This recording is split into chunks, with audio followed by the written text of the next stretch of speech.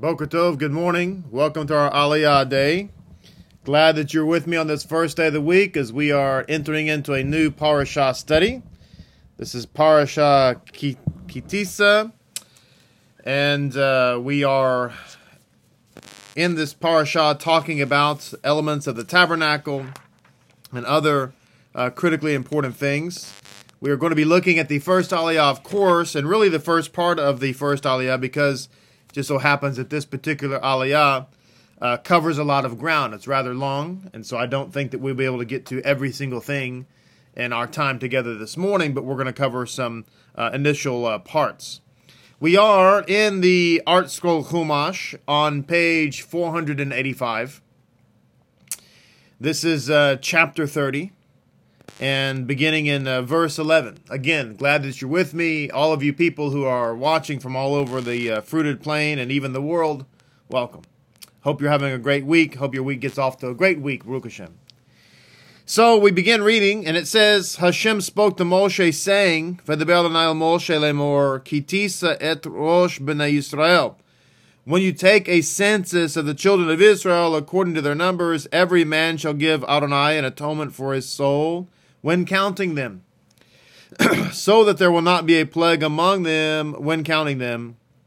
This shall they give. Everyone shall, who passes through the census, a half shekel of the sacred shekel. The shekel is 20 gerahs. Half of a shekel is a portion to Adonai. Everyone who passes through the census from 20 years of age and up, 20 years of age and up, shall give the portion of Adonai. Just want to point this out, because I think that we've made this point previously.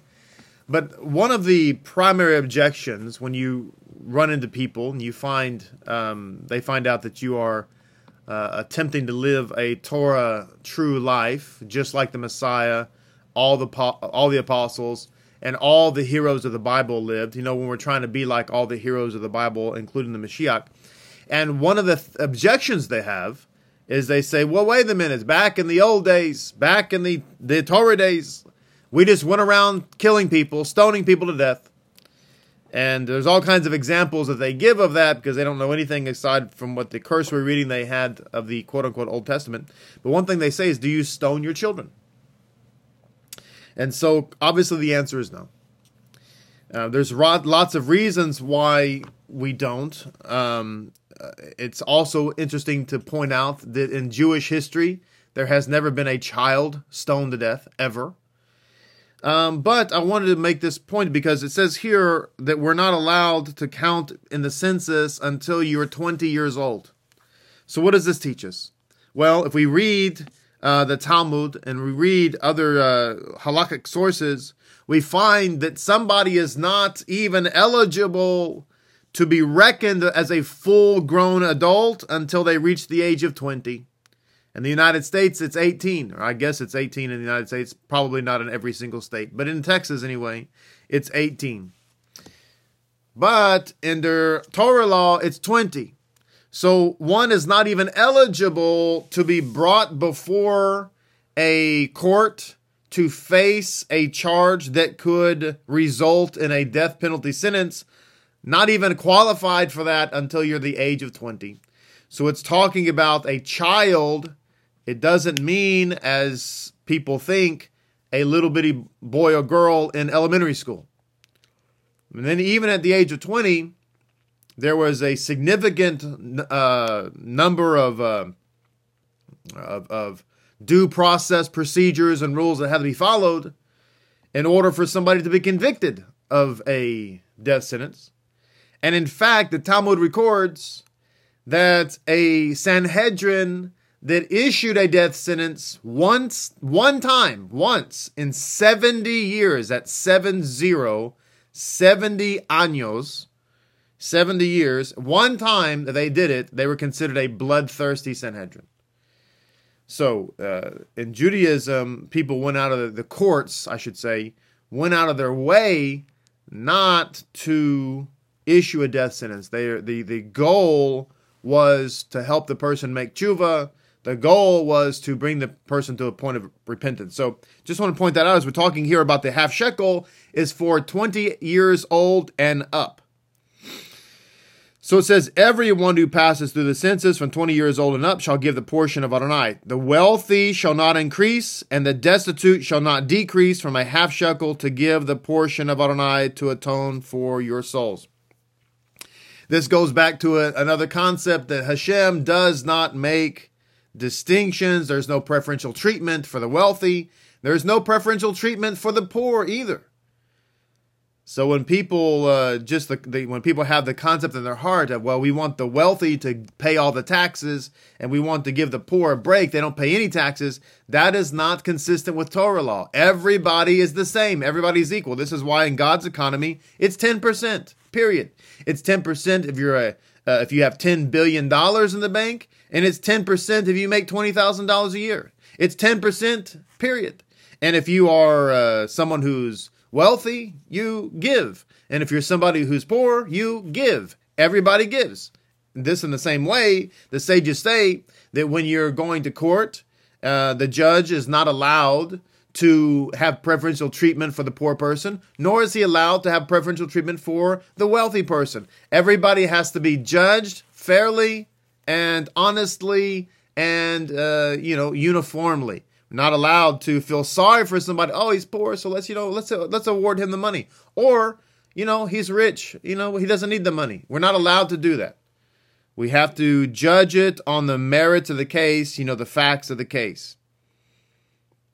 So it says in verse 16, you shall take the silver of the atonements from the children of Israel and give it for the work of the tent of meeting, and it shall be a remembrance before Adonai for the children of Israel to atone for your souls. I think I mentioned before that this initial atonement money was used to build the foundation of the tabernacle and also some of the silver rings on the outer court, so that the tabernacle is built on a foundation of silver and it's held up, which, by the way, represents redemption. And keep in mind that the gematria of silver is also the same as the gematria of Yosef. So we have Yosef, who's the Mashiach ben Yosef, who brings redemption. The very foundation of our faith is built on Mashiach ben Yosef. It's built on silver. It's built on redemption. And it's also held up by redemption. But what was the money used for besides that? The money was used to purchase the offerings, the communal atonement offerings. What are we talking about? We're talking about the lamb offered in the morning and the lamb offered at night, in the evening, for example. And this is teaching us a valuable lesson that by contributing our money, that money gets used for offerings. So therefore, our money translates into atonement. There's a spiritual connection there. We're going to learn more about that as we go through this chapter.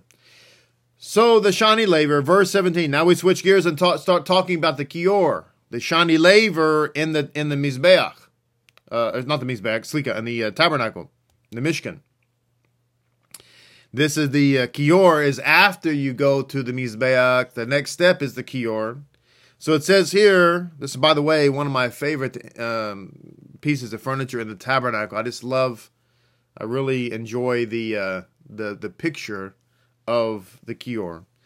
It says, Vadaber Adonai el Moshe lemor ve'asita Kior nechoshet ve'kanot nechoshet le'rachatza ve'nata oti ben ochel moed uvnei mazbiach cha mizbeach ve'natati shama shamayim.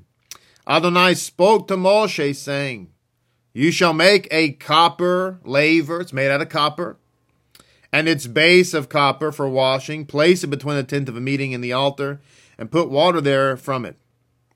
Slika, from it, Aaron and his son shall wash their hands together with their feet. Whenever they come to the tent of meeting, they are washed with water so they not die. Or when they approach the altar to serve, to raise up a smoke of a fire offering to Hashem, they shall wash their hands and feet and not die. It shall be for them an eternal decree, for him and for his offspring, for their generations. Verse 22, about the anointing oil. Adonai spoke to Moshe, saying, Now you take for yourself choice spices, 500 shekel weights of pure myrrh, fragrant cinnamon, half of which shall be 250 of fragrant cane, 500 acacia, and the sacred shekel weight, and a hin of olive oil. Of it shall you make oil of sacred anointment, a blended compound, the handiwork of a perfumer. It shall remain oil of sacred anointment. With it shall you anoint the tent of meeting, the ark of the testimonial tablets, the table and all its utensils, the menorah and its utensils, and the incense altar, the elevation offering altar and all its utensils, the laver and its base, and you shall sanctify them, and they shall remain holy of holies. Whatever touches them shall become holy. Again, whatever touched the Mashiach was purified and holy. You shall anoint Aaron and his sons and sanctify them to minister to me. You shall speak to the children of Israel, saying, this shall remain for me, oil of sacred ointment, slika, for your generations. It shall not be smeared on human flesh, and you shall not duplicate it in its formulation. It is holy. It shall remain holy for you. Anyone who shall compound it, its like, or who shall put it upon an alien shall be cut off from his people. So we're not allowed to have this perfume. We're not allowed to, Christian Dior cannot make this perfume and sell it. It's forbidden. Not allowed to have it in powder form or oil form or the like. And then our final reading for this part of the first Aliyah is about the incense.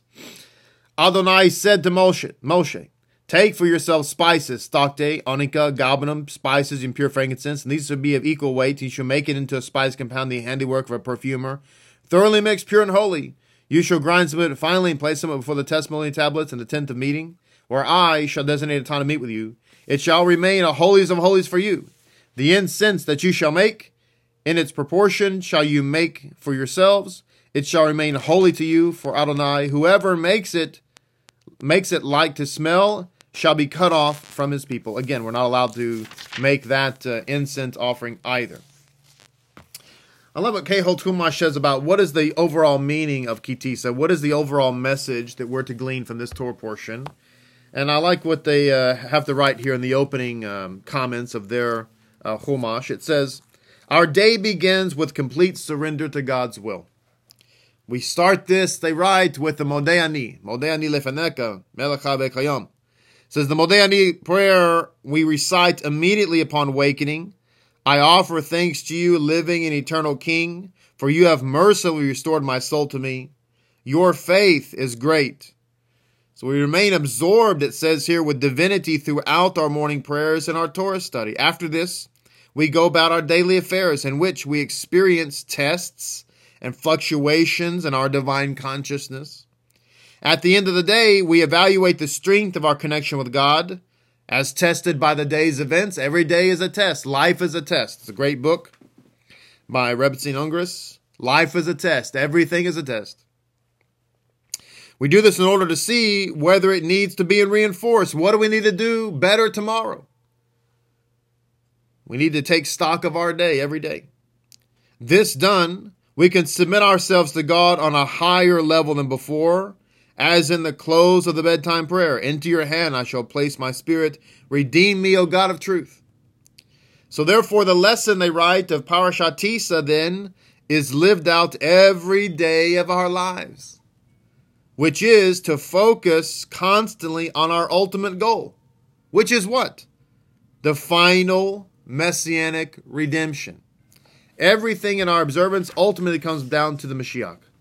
It all comes down to the final redemption. We're living the way we live in order to bring ourselves to the reality that there's going to come a time of judgment and accountability and redemption, etc., etc., etc. So let's look at a few comments here from Rabbi Monk as he's sharing his thoughts on this opening part of the Aliyah. It says, Hashem spoke to Moshe saying, so it says, this phrase appears here for the first time since the beginning of the commandments concerning the construction of the tabernacle, because apparently, he writes, the law of the half shekel contribution that the Torah is now introducing is not directly related to the tabernacle itself. So people ask very often, if we don't have a temple, then how do we pay the tithe? The reality is the tithe is not tied to the temple. The tithe is not tied to the temple. The tithe is all about advancing the kingdom, teaching Torah study. It's about providing a financial way in which Torah study can be propagated. Because if everybody is, there's people who do bivocational ministry, and that's all well and good, but, that's very difficult to do. It's very limiting to do. Trust me. So it says here that indeed is the sense that Rabbi Eliezer in the Talmud gives to it. He points out that as long as the sanctuary was in existence, each person contributed a half shekel towards the purchase of sacrifices which served to atone for him. Now that the sanctuary no longer exists, forgiveness is obtained through charity. That's from Bava Basra 9a. Now somebody might look at that and say, wait a minute, what do you mean it's through charity? So we give money, we pay God off? That's not the point. The fact of the matter is that the reason that giving charity leads to forgiveness is not because you're paying a coin, like you're buying salvation. That is not by any means the Jewish idea. But the giving of money opens up our heart, opens up our spiritual heart to God. Being generous opens ourselves up. This is why the Messiah taught about those who have an evil eye. Their whole body is dark. They're all closed up. People that don't tithe, people that don't give regularly are people that are bound up. They're closed. This is why there's euphemisms about stingy people, that they're tight-fisted. What does that imply? It means that your fist is closed tight. There's no opening. When we give, we open up, and we open up our heart to God. This is why it's associated with repentance. It also writes here that henceforth 3 imperatives are to take place in lieu of the sacrificial service. These 3 things are connected to the sacrificial service when the temple existed, but now that it doesn't exist, these 3 things take the place of the sacrificial service. Why? Because these things are the basis, they're the root, they're the foundation of the sacrificial service. So what are these things? The first is teshuvah, and the second is tefillah, and the third is tzedakah. So repentance, prayer, and charity take the place of the sacrificial service. Listen, repentance, prayer, and charity. I just want to point out, because we are very much bonded with our money, as we should be, no problem. But people are usually willing to give up prayer. Not a problem. I can pray. Usually people are willing to make tshuva, to repent. Yeah, no problem. I can change my ways. But you start talking about giving the half shekel or whatever, or giving the tithe, or giving in period, and all of a sudden it's like, is that for today? And I would just suggest that if we leave out charity, if we leave out the generosity of giving, we're giving an incomplete sacrificial service. That's the reality. We're giving an incomplete sacrificial service. It's like starting the fire, saying the blessings, and failing to put the offering on the fire and think that we've accomplished something. So we have to be generous. It's not about the money. It's really not. It's about opening up ourselves, opening up the floodgates of our hearts in order to receive the mercy of Hashem. The word tzedakah, which we translate charity, by the way, also means righteousness. So there is a direct connection between, I should say, generosity and righteousness. So it's just something that we should be cognizant of. By the way, why are we so attached to our money? Well, I suppose there's lots of reasons, but I've said for years that the reality is that when you go to work, whatever it is you're doing, doesn't matter. There's a lot involved in that really requires your very essence. There's a lot of devotion, self-sacrifice. You're going to work. You're getting up at a certain time. You're planning. You're driving. You're fighting traffic. You're doing this because you're earning a living so you can provide for your family or provide for yourself or whatever. You're sending your kids to college, sending your kids to school. You want to buy more Torah books, So you go to work and you put your physical effort in, you put your mental effort in, you put your emotional effort in, you put your spiritual effort in. There's a lot of stress at work. There's a lot of turmoil. And so when you get that check, which translates into cash, that cash represents you. It represents your mind, will, and emotions. It represents your blood, sweat, and tears. It represents your spiritual investment. It represents the hour of drive time going and then hour of drive time coming back. It represents having to put up with the boss, put up with the customer. It represents having to figure out things. It represents your essence. A lot of times we're not willing to give up our essence, so to speak. And God says, I'm not asking you to give up anything. I'm asking you to lay down yourself so that you can draw near to me. And by the way, if you're concerned about the coins, I've already promised you that I'll give back more than you can ask or think. I'll multiply it back to you. This is why the sages say every time we give, every time we pay our tithes, give our offerings, give charity, the sages said you're guaranteed, if you do it in the right spirit, you're guaranteed at least, at very minimum, a 4-time return. That's not bad. It's not a bad thing, right? I'm just saying, this is why. And we always have to encourage ourselves, all of us, myself included, to be generous, everybody. Because there's something about the almighty dollar, or the almighty pound, or the almighty ruble, or the almighty peso, or the almighty yen, or franc, or whatever it is, euro, that just traps us. And God said, it's like the rich young ruler, by the way. I am thoroughly convinced that had the rich young ruler said, you know what, you're right. I'll sell everything. I'll sell it all, and I'll follow you. Absolutely. I'm on my way to see my accountant. We're gonna flush it all out. I'm convinced that the minute that he pulled the reins of his horse to the right or to the left to turn around and go do that, Mashiach would have said, no, stop. Come back. Do not lay your hand on the boy. I just wanted to see if it was, if you were willing to sacrifice your only begotten. I just wanted to see if you would sacrifice that which you loved. But now that I see that you're willing, don't lay a hand on him. Why? Because in Judaism, we're not allowed to give everything up. It's only 10%. But there was something in that man's heart that Yeshua saw, that there was an element of greed. And I'm thoroughly convinced that had he been willing to give everything, Yeshua would have said, don't give everything. I just want to make sure you're willing to give it. We have to have that attitude in our hearts. Not that God is going to have us give everything. You understand what I'm saying? Of course you do. So it talks about, in verse 13, this shall they give. It says Rashi explains the word zeh, this, to indicate that Hashem showed Moses an image of a coin made of fire. Moses was asking, okay, you want them to give this? What's the this? And so Hashem showed him a coin of fire.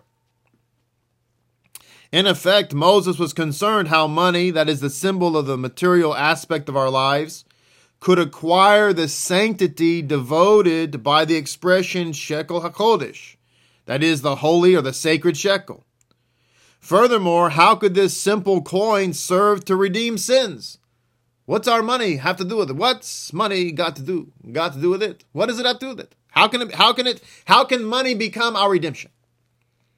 So Hashem then showed him, it says here, the likeness of a coin of fire, to indicate that when money is offered with the sacred fire of love of God, it can serve the noblest purposes. That's in Midrash Tanchuma.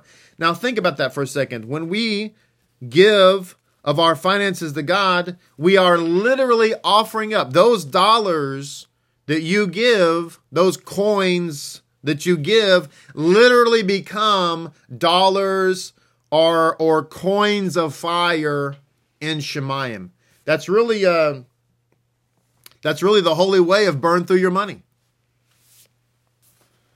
You think that your money's burning a hole in your pocket, like my grandfather used to say? Well, that's the way to make it holy. Turn your money into holy fire. My God is a consuming fire. Memtet is an angel of fire. Do you realize how powerful that is, what I just said? You write a check and you give it, or you give charity.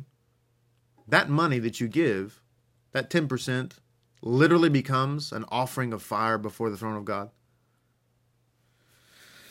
So it says in the Kehol Tumash, God showed Moshe a fiery coin. It says, as we've seen previously, God instructed the people to donate materials to the tabernacle to atone for their involvement in the incident of the golden calf. But Moshe was perplexed. It says here again, how can I take a coin? How can a coin accomplish anything like this? And it points out here that silver is one of the lower kind of elements. So how can one of the lowest elements bring a level of tshuva, a level of righteousness, a level of kedusha to God? How is that possible? So Moshe was shown a coin of fire, they write, not by an angel, but by God himself. Why?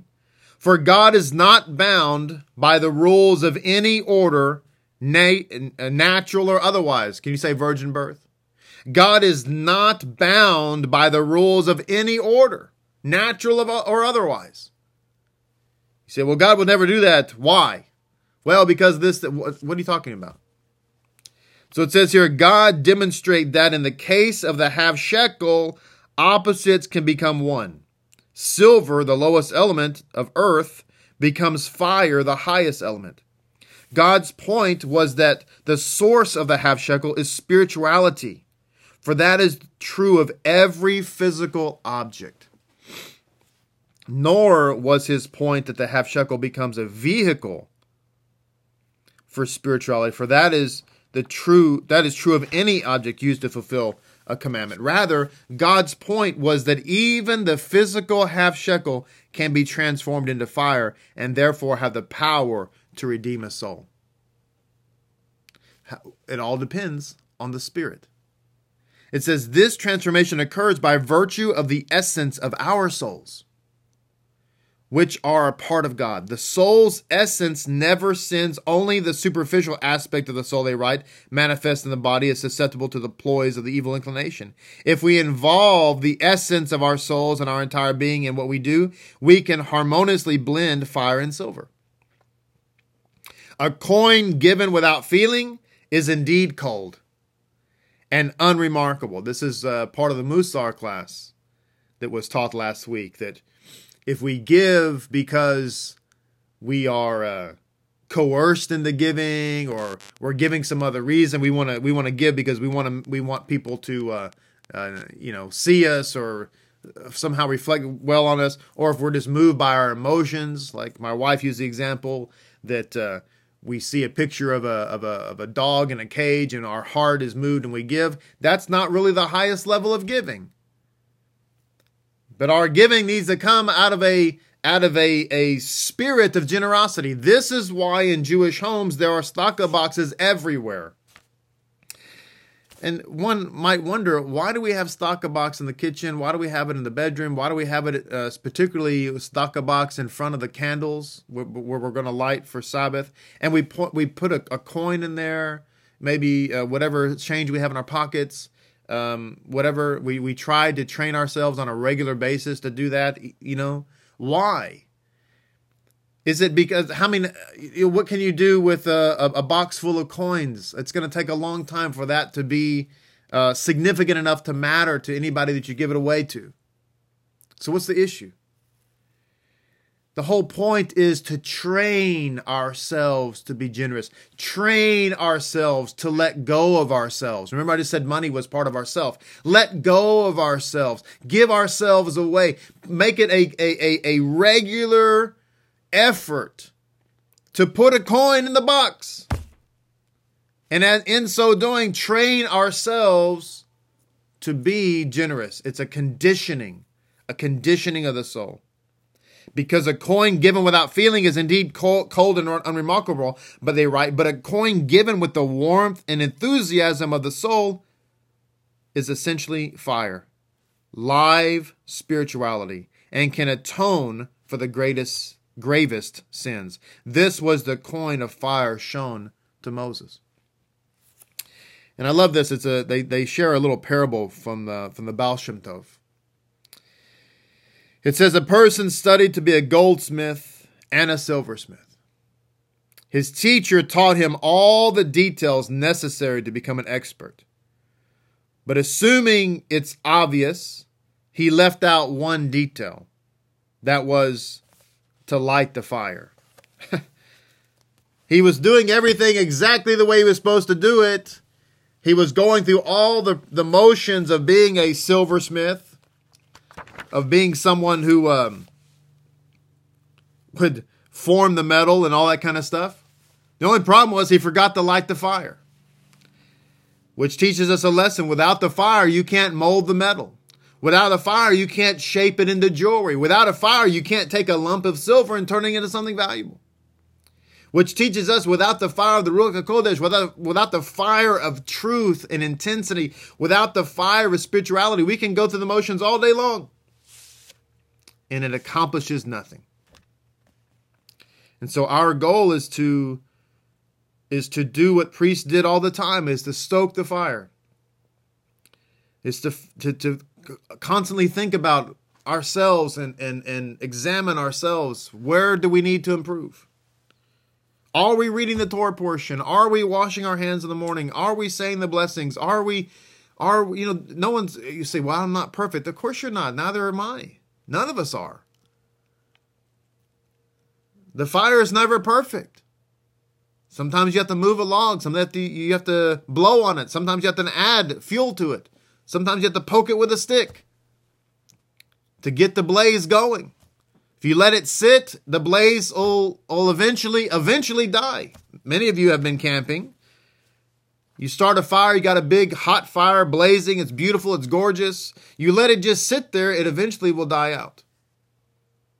Or some type of foreign substance will flow into it and you'll start a forest fire.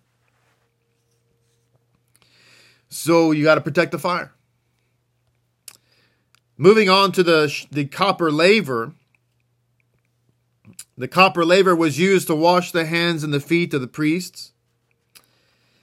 So Onkelos translates they shall wash when he was writing his Aramaic translation in the first century as they shall sanctify. So the water of the laver was very powerful in that it had the ability to sanctify.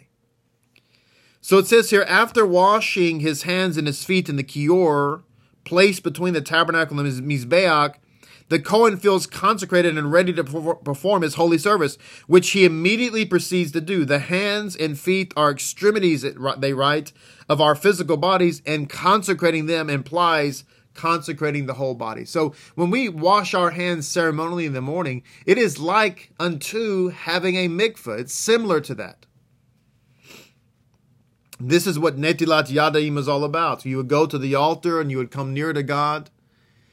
You would wash your hands in order to go into the holy place to serve God. When we get up in the morning and wash our hands, what we're essentially saying is that we are dedicating our lives this day to your service. And it's very powerful. Washing the hands each morning before prayer is derived from this law, Rabbi Monk says. The first act of the Kohanim before performing their holy duty each morning was to wash their hands and feet. Similarly, we dedicate our whole being to serving God through the act of hand washing. The blessing we say over the washing of the hands conveys this important message that it's not about hygiene.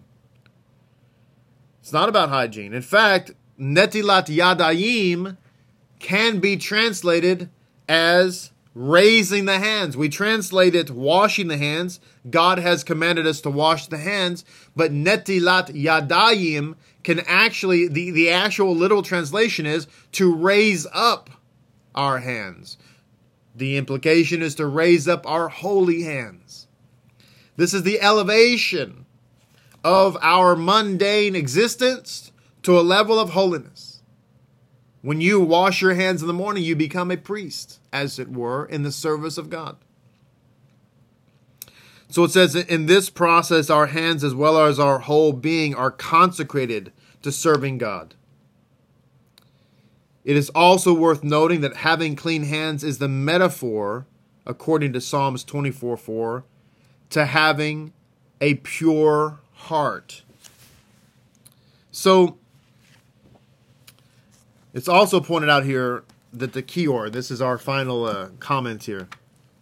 What made the Kior special, among so many other things, was that the women of Israel gave up their copper mirrors. The Kior was made of copper, but it was made of copper mirrors.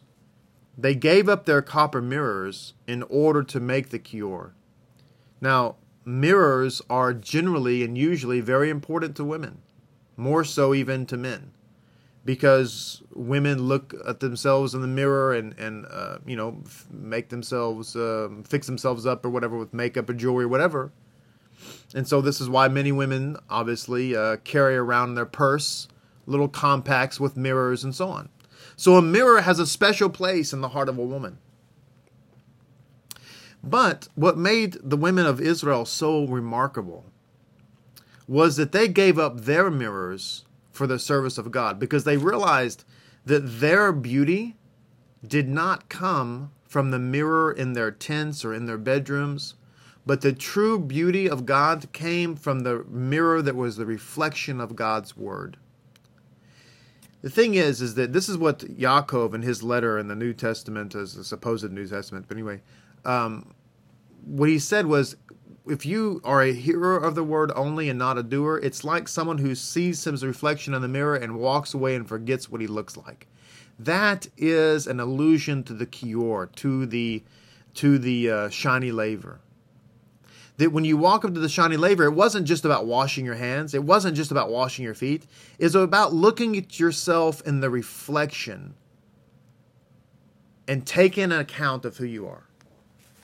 This is why we need to be looking at ourselves in the reflection of God's word, his holy mirror, the Torah, to find where the blemishes are, and if and when we find them, to take the water of the word and wash them away. That's the beauty of the laver, that it transcends the physical and brings into the spiritual, where we realize that the value is not in just looking at ourselves, but the value is in looking at ourselves with respect and relationship to how God sees us and making those corrections. To walk up to the laver and to look at ourselves in the reflection and to walk away without applying the holy water would be and is a grave and tragic error. Let us not do that, but let us look into God's word and see our reflection and act where we need to act. End of our Aliyah today. May you have a blessed, wonderful, and amazing day. And with God's help, we'll see everybody tomorrow. Shalom, shalom.